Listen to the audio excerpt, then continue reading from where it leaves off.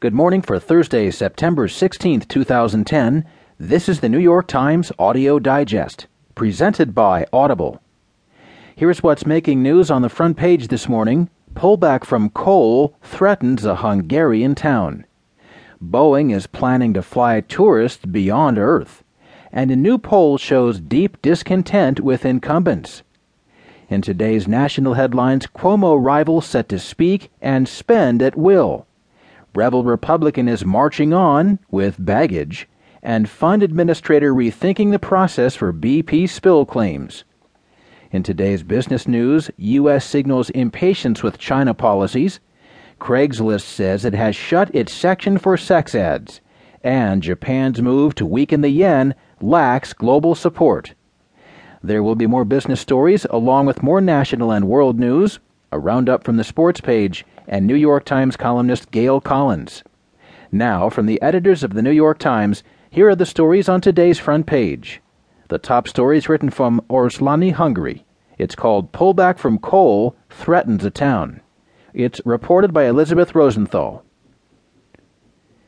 When the directors of Hungary's last remaining coal-fired power plant announced that they would close the coal mine and begin dismantling the plant at the end of this year, the news sent shockwaves through this weathered industrial city, where a statue of three ministers stands in the square.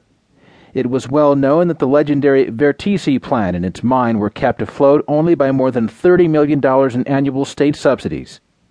But more than 3,000 of Orslany's 20,000 residents work in industries related to coal. The government-owned plant is the town's biggest taxpayer, and the area's 5,000 homes, its stores, and its factories all get their heat from the Vertici plant. We know that coal is an old technique that is not sustainable here, but we've not found an alternative, said Gabor Rajnai, Orslany's mayor. The Vertici plant will be allowed to continue limited operations for 3 years after the mine's closure, in part to buy time for the town to find a heating alternative.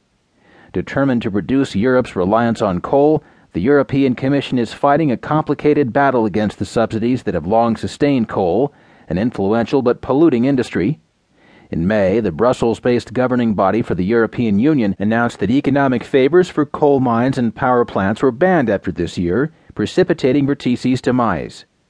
As countries endeavor to reduce their fossil fuel emissions, many are trying to wean themselves from over-reliance on coal, the most highly emitting fuel. But coal is also the lifeblood of communities from Hungary and Germany to Kentucky and West Virginia, providing jobs, power, and warmth.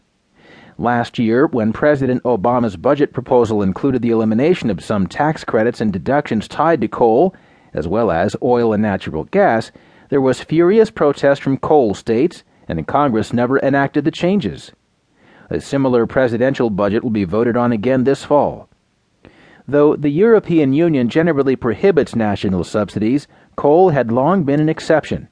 But that logic has shifted as concerns over global warming have grown, and better sources of renewable energy have become available. Like a number of coal towns, Orslany has spent recent years running in front of a tidal wave of environmentalism that now threatens to drown it. The town had previously been told that the coal mine would close in 2014 and the plant in 2020. Before the global recession, Orslany built a new industrial park to attract small manufacturing. General Electric has a factory there to provide jobs once coal had died, but that effort is still young. We knew the mine wouldn't work forever, but this is just too fast, Rajnai said. The miners, whose families have never known another profession, face great uncertainty. After 20 years of work in the mine, your body's pretty damaged and so you're not employable, said Saba Fikiti, 39, preparing for his shift.